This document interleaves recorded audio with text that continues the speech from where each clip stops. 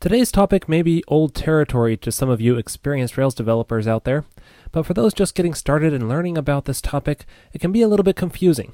So I want to clear up some of this confusion in this episode on this topic, which is polymorphic associations. Now, don't be intimidated by the word polymorphic. It's kind of a long word, it sounds difficult, but the underlying concept is fairly simple. Let me show you here.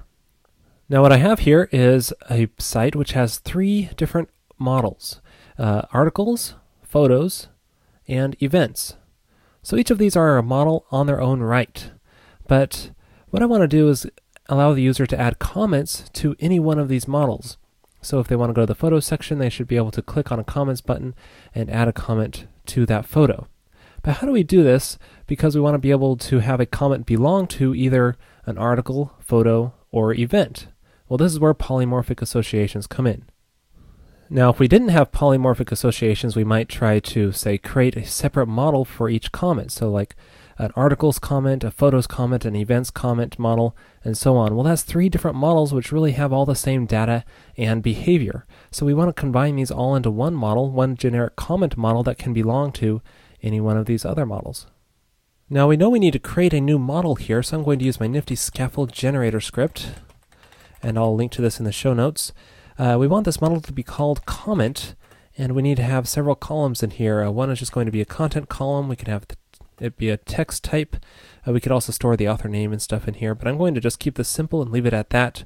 But the important part is the foreign key that associates to the record it belongs to. Now, if we're just creating comments for a single model, like an article model, we might add a foreign key called article ID, and then that way it just belongs to that article. But that's not going to work here because we have multiple different kinds of models that we're trying to belong to.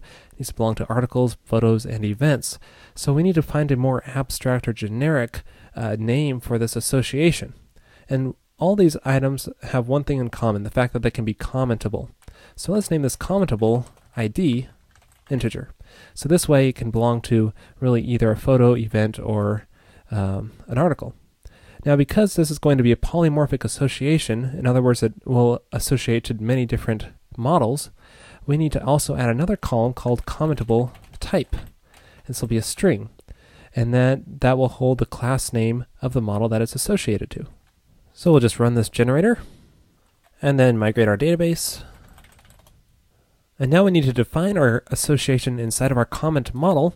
We say belongs to, and then we'll say commentable here, because it doesn't belong to a specific model. It's just the generic commentable name we mentioned while we're setting this up. And then because this is a polymorphic association, we'll say polymorphic true. And then there we go. Now it can belong to a variation of different models which are commentable. And we also need to set up the other side of this association. So article has many comments. And then to set up the polymorphic part, you just say as commentable, the name of the generic association you set up in the comment. We want to do the same thing in our photo model. And finally, our event model.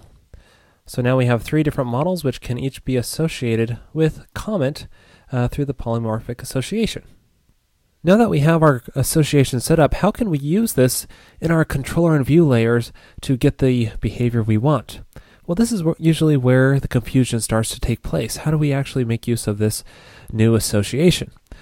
Well, for the most part, you can treat it as any other has-many association. You can call article.comments to list all of the comments and so on. But there's a lot of confusion that can arise if you're trying to do nested resources. So let's say inside of our URL, we want to do articles/1/comments to list all the comments for that one article. And we want this to work for any kind of model. Now, how do we get this to work? First, we need to configure our routes file so that the comments resource is nested under the other resources instead of just existing on its own. So we could do this by appending has many comments on the end of each of these resources. Now, when we go to that given URL that I mentioned earlier, it'll take us to the comments controller index action. So we want to basically display all the comments for a given record, such as a given article. Now, this can be a little bit tricky because this index action can be referenced through photos, through events. So we need to be able to fetch or limit the given comments for a given resource, which can vary depending on what it is. So how do we fetch this generic commentable record when it can vary depending on what we're fetching it through and what resource it is?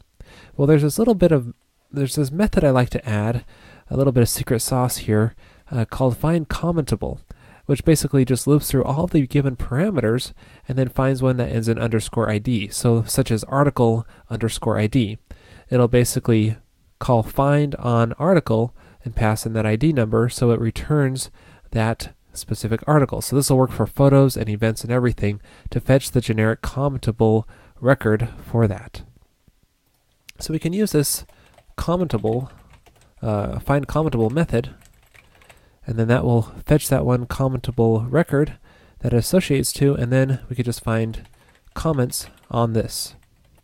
And then going inside of our view for that index action, let's just clean up this list a little bit and just list our comments in a more simplified manner.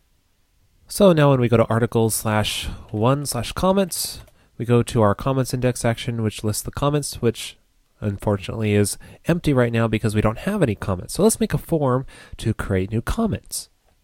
Alright, so going back to our index view, let me add a form in here for adding a new comment. So this is a pretty standard form. But the question is, what do we put in this form for section right here to reference our new comment that we're creating? Well, we can easily reference or nest a resource, even if it's a polymorphic association, using an array. So we can pass in, say, the commentable record, and then add the actual new comment. So in this case, we'll just do a new comment here, and that will go to create a new comment and pass in through our nested resource and keep the URL as it needs to. So when we submit that form, we'll be taken to the create action of our comments controller. So we need to adjust this so that we're creating our comment through our commentable record, so it automatically sets up our association for us. So we could just do comments.build to set up our association when we save our comment. And then the tricky part here is we need to redirect back to our index action.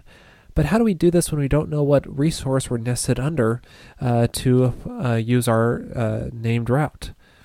Well, a little hack you can do to get around this is just by passing ID as nil, and then that will actually redirect back to the current index action, which will in this case have the proper nested record and keep all those parameters as it references this new URL.